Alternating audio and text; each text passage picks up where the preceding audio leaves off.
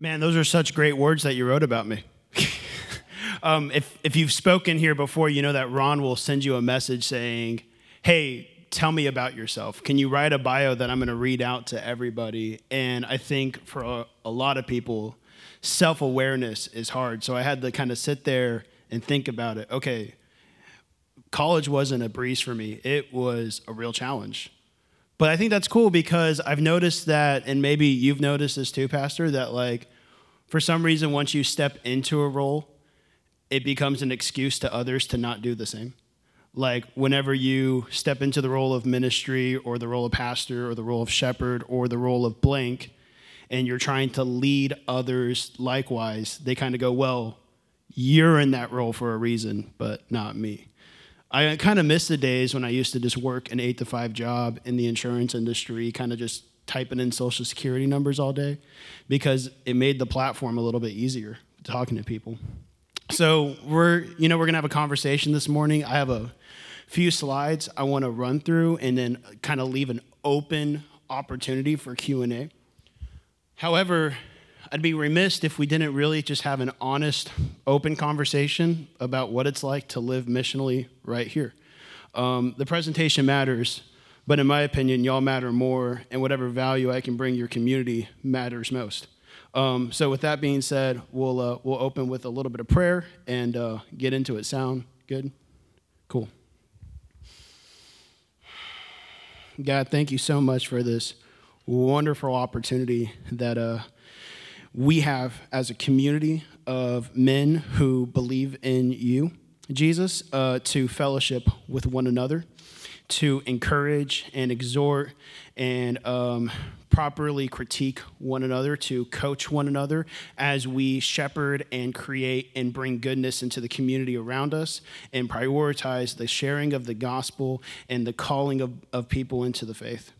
Lord, we ask that you would move with your Holy Spirit in love and in truth and in compassion this morning. Jesus, in your name that we pray. Amen. So I'm James. I'm from Houston. My wife, Brittany, is from here. And what's really cool about being from Houston is that there's parts of it that you know and parts of it that you don't. And what's even crazier is that in my own neighborhood, there were parts that I knew and parts that I didn't know. Brittany had moved from Starkville at the time. She went down to MSU. She won't hold it against you. She wants me to kind of promote them, but I don't really have a horse in the race here. But she had moved from Starkville down to my neighborhood to minister to unreached people groups, which we'll define a little bit later, who happened to be the aunts and uncles and immigrant parents of some of my closest friends growing up. And so it was really interesting to be walking on my old stomping grounds after coming back from college, going to places right next to my high school, and then being known not as James, but as, oh, you're Brittany's boyfriend, you're Brittany's fiance, oh, you're Brittany's husband. And it was really great because Brittany had developed herself to being a Bible teacher. In the community, the Muslim community knew it. She's the Bible teacher. And yet they didn't reject her. They accepted her and took care of her. They were constantly people of peace who gifted things to her and provided meals for her regularly without any expectation because they knew that she was teaching their children righteousness. That's impressive. So, man, to not be known as James in my own neighborhood, but to be known as Brittany's boyfriend, fiance, husband, I was super proud and was like, man, this is a woman worth pursuing. We live in Memphis now. We've moved up here. We've packed up our apartment, and we're staying at, near Adam and Ashley Roads. But we used to live in Southwest Houston, where I'm originally from, in particular, a place called Sugarland. I promise it's a real place. The band is named after the town. And we had a really interesting ministry in Southwest Houston in Sugarland. What we would do is we were sharing the gospel with unreached people groups, which I've said a second time now, so I promise the third time I mention it, we'll define it. we were working with unreached people groups, and we were doing it in a very strategic way. We were first leading by stepping forward into unreached people group communities, which is any definable culture or people in which 2% or less of their total population is Christian. And that's important. We would step first into these communities, build relationships, build friendships, and then after we had done it, try to teach and train others to do likewise. And there's a way we would do this. We would first start by taking people into temples. I got to go with Ben, last Thursday, to kind of just scope out temples here in the Memphis area. And what you'll see is we go to temples and we learn about their religions. We learn about how they practice their religion. We try to talk to a representative, whether it's a Hindu priest or a Sikh priest or an imam at a mosque, whatever. We try to have a real dialogue here. And then we importantly discuss how to share the gospel in a way that makes sense to them. After that, we would tend to spend our afternoons while people were at work and children were at school. We'd spend our afternoons training people in how to share the gospel, how to disciple, etc. And then towards the evening time, we take these same teens to have conversations with people of other communities. And my favorite part was sometimes these kids got saved along the way. There's a training that we do about how to share your testimony in 15 seconds, which is really intense. And my friend Ty here was trying to share his testimony. He was trying to learn, how do I share the story of how Jesus changed my life? He knew that there was a time in his life where he was dazed and confused like a bad movie, but he never had a moment where he could say, but Jesus changed me. He never had that moment, and he realized that on this trip when his faith was being challenged by having exposure to other religions and realizing, man, I'm scared because I'm being so challenged in my faith. But God pursued him through that. And so this is what we've been doing in Southwest Houston. We see a vision of this in the Gospel of Luke, where Jesus sends missionaries out 2 by 2. He sends his disciples out 2 by 2, and even others outside the original 12. He sends up to 72 at times, 2 by 2 to different cities in which he's going to. I think the Holy Spirit is heavily at work in the Philippines, and so we plan to kind of pick up, contextualize, and put and drop down in the culture where we are. So this is the Philippines, and the island that we're pointing to here. This is Cebu City. We're going to be living kind of over here-ish. And what's important to notice about Cebu is that it's very diverse culturally. There are plenty of Muslim communities, Buddhist communities, Hindu communities, and Sikh communities, and we plan on living right in their midst and doing the same, reaching unreached people groups first, leading by doing first, and then leading by sharing second, by inviting Filipino believers to come and see what it's like to put down tribalist mentality and to really pursue their neighbors for the gospel. The reason we want to do this is because Filipinos, by and large, are moving to what is called the 1040 window. This is an area of the world in which there are the most unreached people groups and the least amount of gospel engagement. And they're moving to these countries, and our hope is as they get there to see them catalyze and plant and charter house church movements. Now, I talked about this a few times, unreached people groups, and I've talked about this platform that the Filipino Christian believer has already of an offshore worker. What we're seeing is that over 2 million Filipinos are going to Qatar, Dubai, Saudi Arabia, these Muslim, Hindu, and Buddhist countries for work. The Philippines is really struggling financially, and there's a lot that we can be doing there. And at the same time, we can recognize, okay, something is happening. They have found a way. They are traveling to other countries, and they're sending money back. Of those 2 million Filipinos, I wonder how many of them are born again, or how many, when sharing the gospel, will receive, that we can equip, empower, train up, and send out with a platform already for missions. See, when my wife and I go, we've been to Bangladesh, and she's been to a lot more of these countries. If you're not an engineer, then what are you? Is the perspective, is the attitude of, if you're not an engineer, if you're not into philanthropy, if you're not planning a well, what are you doing? Platform is everything. And yet these opportunities are so present for Filipino believers that they already have a platform for business. They're already working. This is not new. The Moravians did this way back in the day, and they were wildly successful. Business as missions and marketplace ministries are still huge today, and we're empowering a new wave of Filipinos to do the same. That's our hope. And so to keep things really simple, we want to first acclimate to the culture. We want to be educated and educate others. And we want to see the gospel movement replicated. This is a new graphic that I just added, so I don't have a cool transition for it. We are kind of raising support. This is what we're doing, and this is the part that makes me most uncomfortable, but my wife is super great at it. She's awesome at being direct.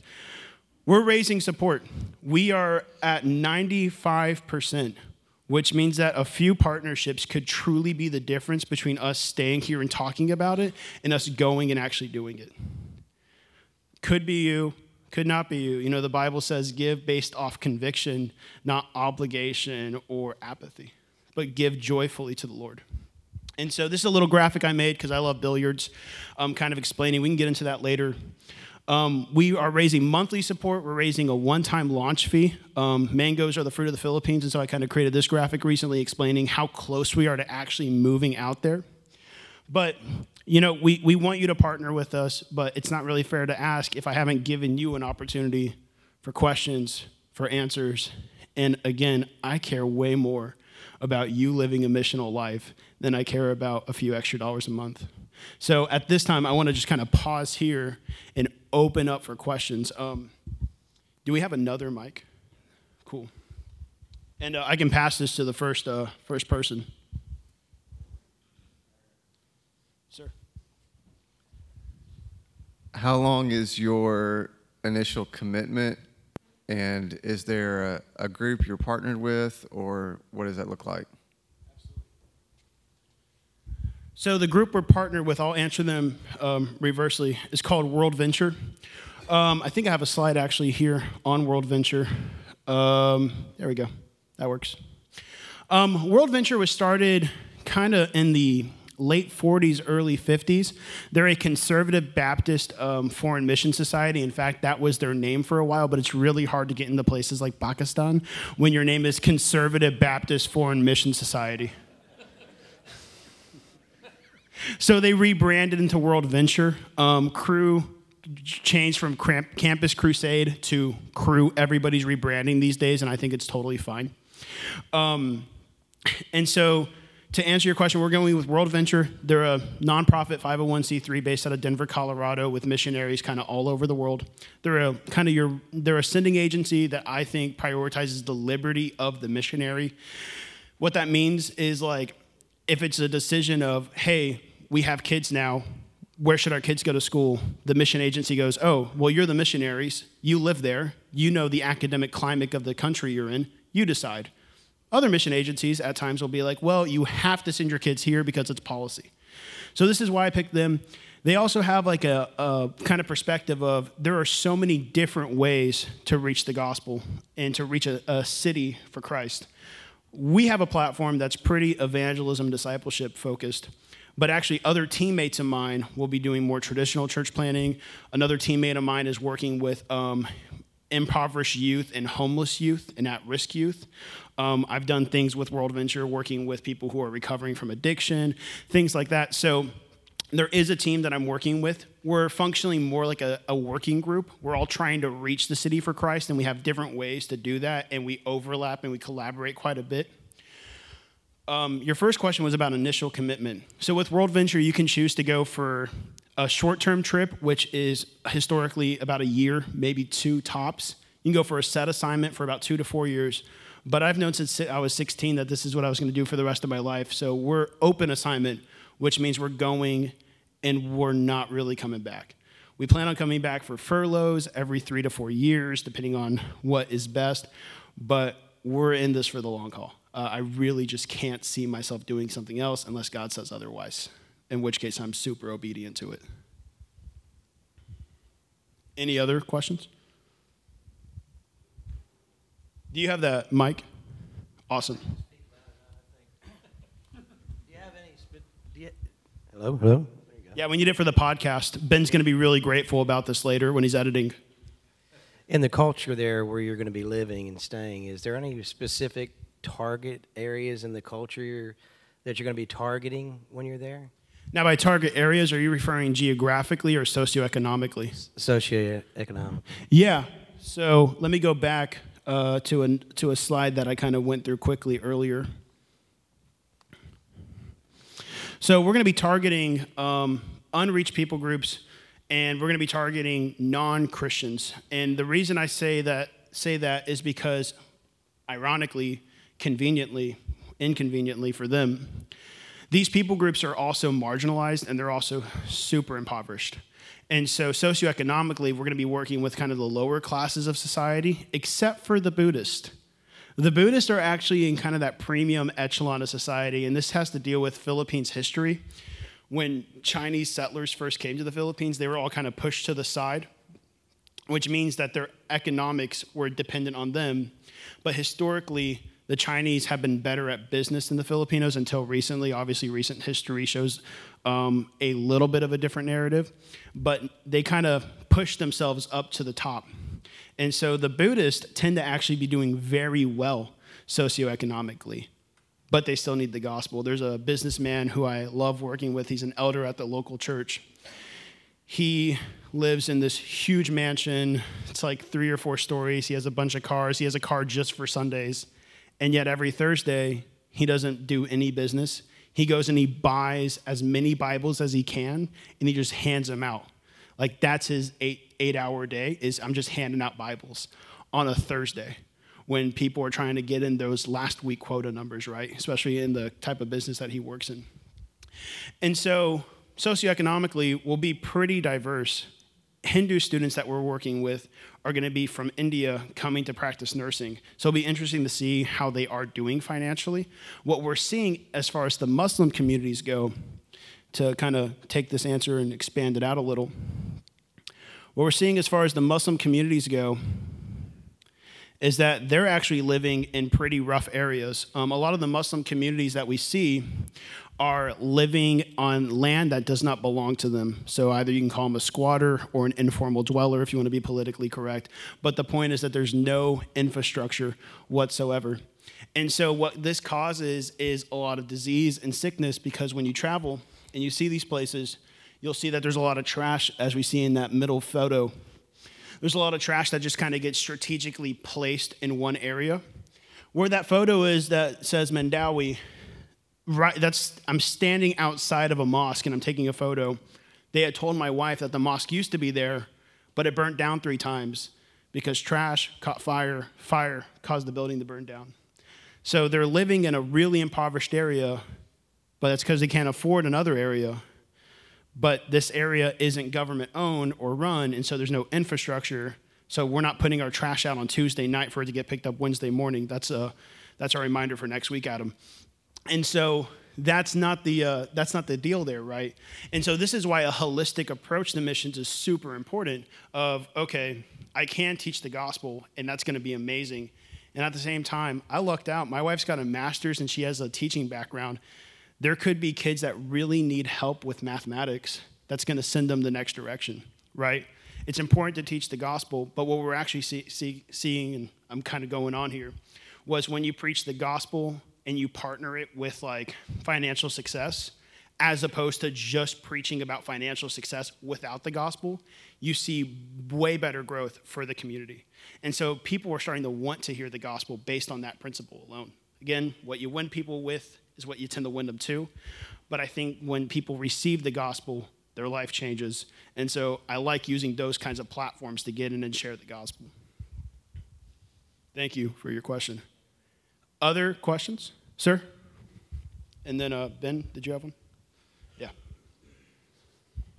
With that many people groups, is there a common language? How difficult is it going to be for you to learn to speak to so many different groups and convey the truth to them? Man, I'm excited about that. Hey, I'm going to teach you all something really quickly in one of the national languages of the Philippines. Here it is. I'm going to teach you how to say good morning. You ready? Good morning.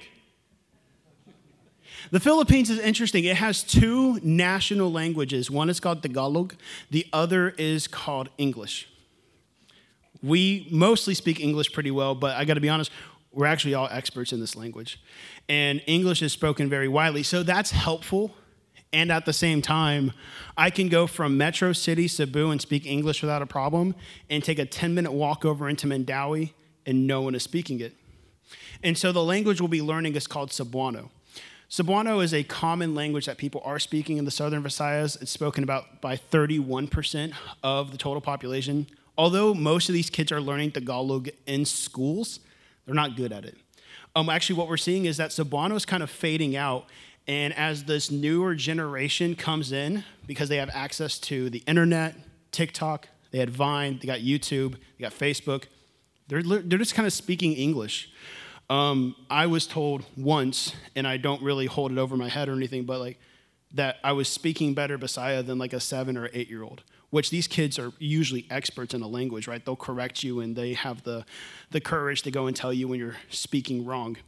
But yet, this language is kind of fading out.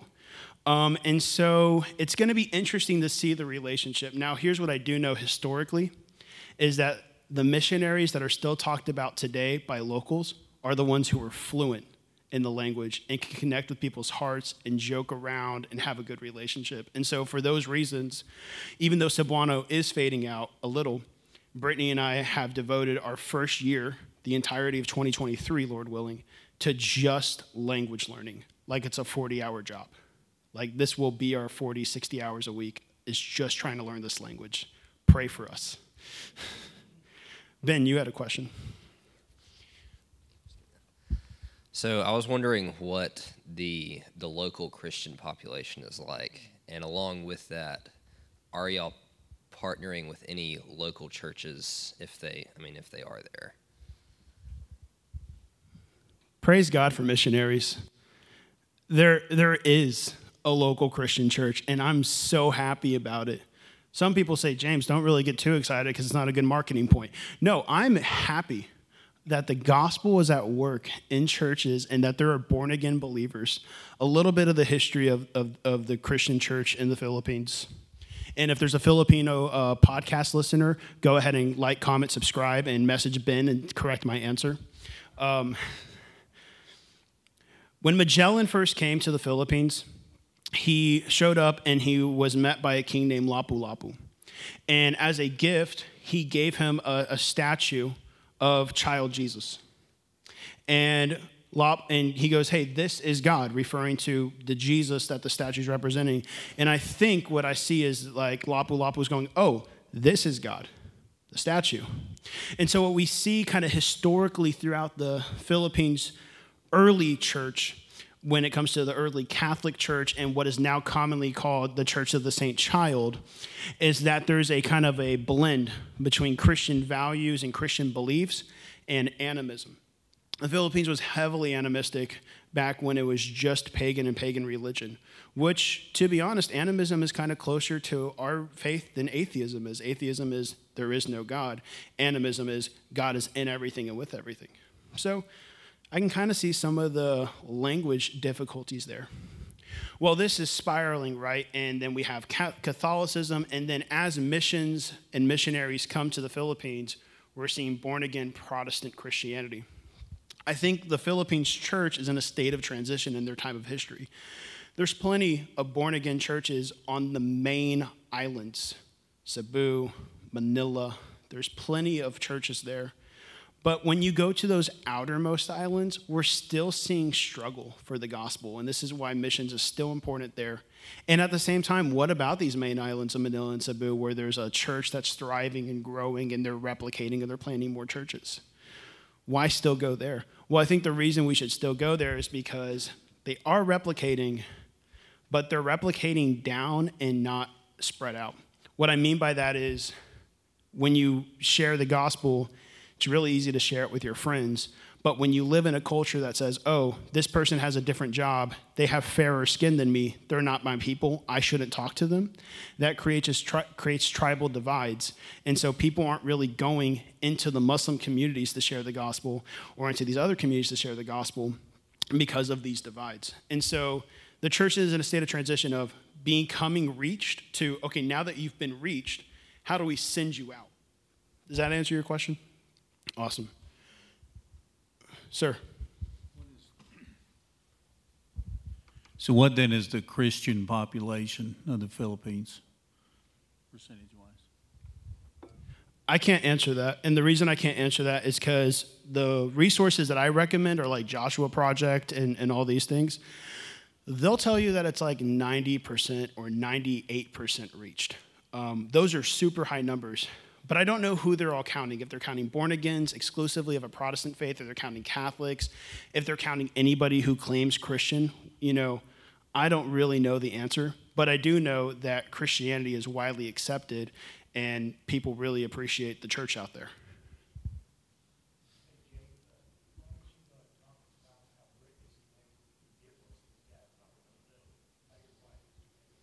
Oh, man, he's testing me.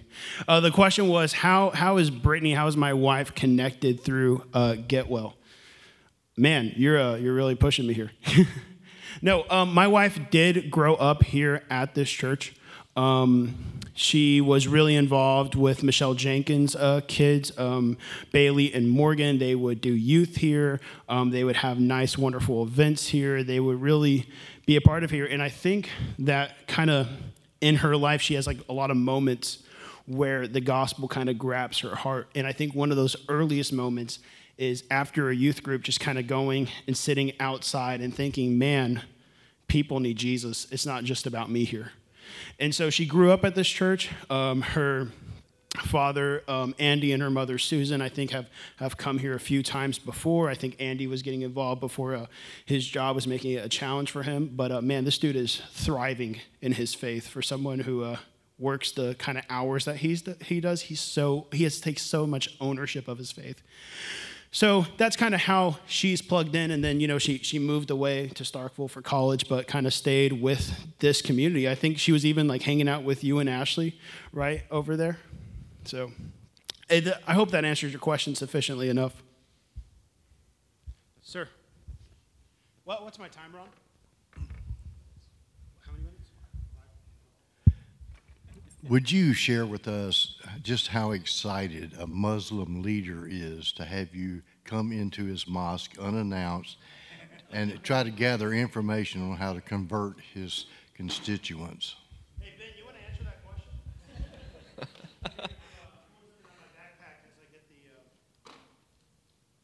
You want to answer that question? Oh, well, I mean, I can speak to it a little bit. But last Thursday, James and I did go. We went to a Sikh Gurdwara, a Buddhist Wat, and a mosque.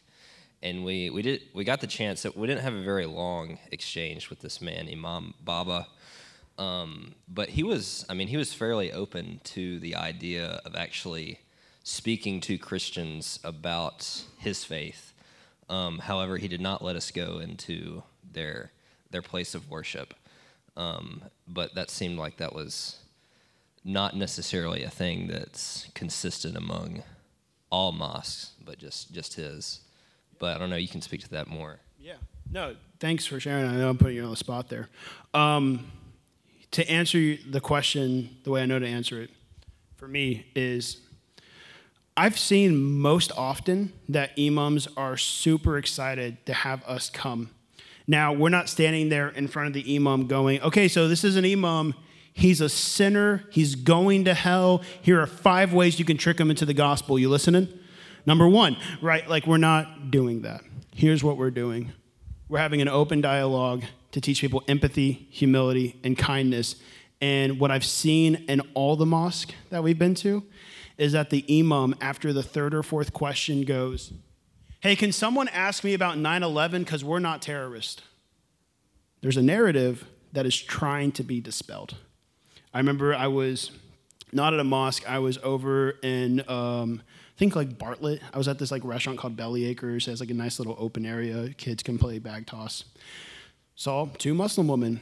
I went up, greeted them, and they were like really kind of nervous. And I was like, why are you scared? And she goes, well, I'm scared to even just wear my hijab because people tell me all the time to be careful because people don't like me because I'm Muslim and they associate me with terrorism. Well, that person's just eating a burger. I don't think she's a terrorist, right? She's not doing anything crazy. She's just eating her food. In the same way, the reason that I prioritize empathy and compassion when I do temple tours and trainings is because these are just people. Like for me, it wasn't, oh, this is Muslim Moise. This is my friend Moise, and he's Muslim. In the same way for imams, I've never been turned away. These people are super hospitable for a few reasons. Some is, well, we saw the Sikh Gurdwara, right? Which Sikhs are their own religion. They're not Muslims. They're works-based, right? And so for them to make you a cup of coffee, to bring you some water, it's kind of a good thing. Like they're doing what their faith teaches. Give charity, give to the community, and this is what's helping you in your path to salvation. Do good works. And at the same time, there's a narrative, right? A lot of these religions believe that if you're seeking God in the first place, you're kind of already on the right path, and he's going to guide you to their perspective, their path. And so to solidify my answer for your question, I've never been rejected by an imam. I've always been welcomed with open arms here or in the Philippines. Even in Bangladesh have I been welcomed by Muslims because there's a way that we do it. We're not aggressive. We're not mean-spirited. We're not trying to outwit them. We're with empathy and compassion, asking really important questions and giving them an opportunity to represent themselves. I have time for one more question.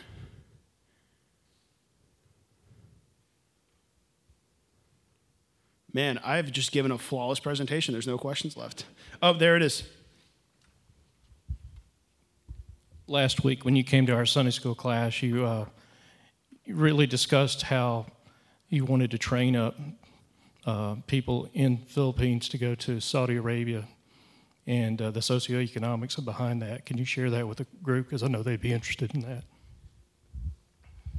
Yeah, I'll get a little bit more detailed with this. Let me find that slide for you real quick. So, yes, Filipinos are already going to Saudi Arabia. They're already going to other countries, and we want to train them up to make the most of this opportunity. Here's the specific kind of jobs that they're taking. Factory work, nannying, nail techs. They're working labor-based jobs or in labor camps or just kind of those regular everyday jobs. And what's really cool about this is that these are platforms. I mean, a strategy that we use with stay-at-home moms and nannies, people who are hired nannies, is, man, stay-at-home moms know the privilege and honor that they have to shape and mold the minds of their children. Nannies have the same opportunity because they're functioning as a mother figure to these kids. With a nail tech, you're sitting there for 30 minutes, 40 minutes, spending a lot of money, but you can have a 40-minute conversation with this person, and they're not going anywhere. And so that's kind of the socioeconomics behind it is, okay, Philippines is developing country. People are going out and sending money back home, and they're taking jobs that put them in the communities with Muslims. How do we take the most of those water cooler-based conversations, and how do we make the most of their everyday relationships for the gospel? That's all the time I have because it's 7 o'clock sharp. I'll be up here if you want to talk. If you're interested in partnership, you can scan the QR code and learn a little bit more about that. I am so grateful that you would give me an opportunity to share with y'all this morning. Thank you.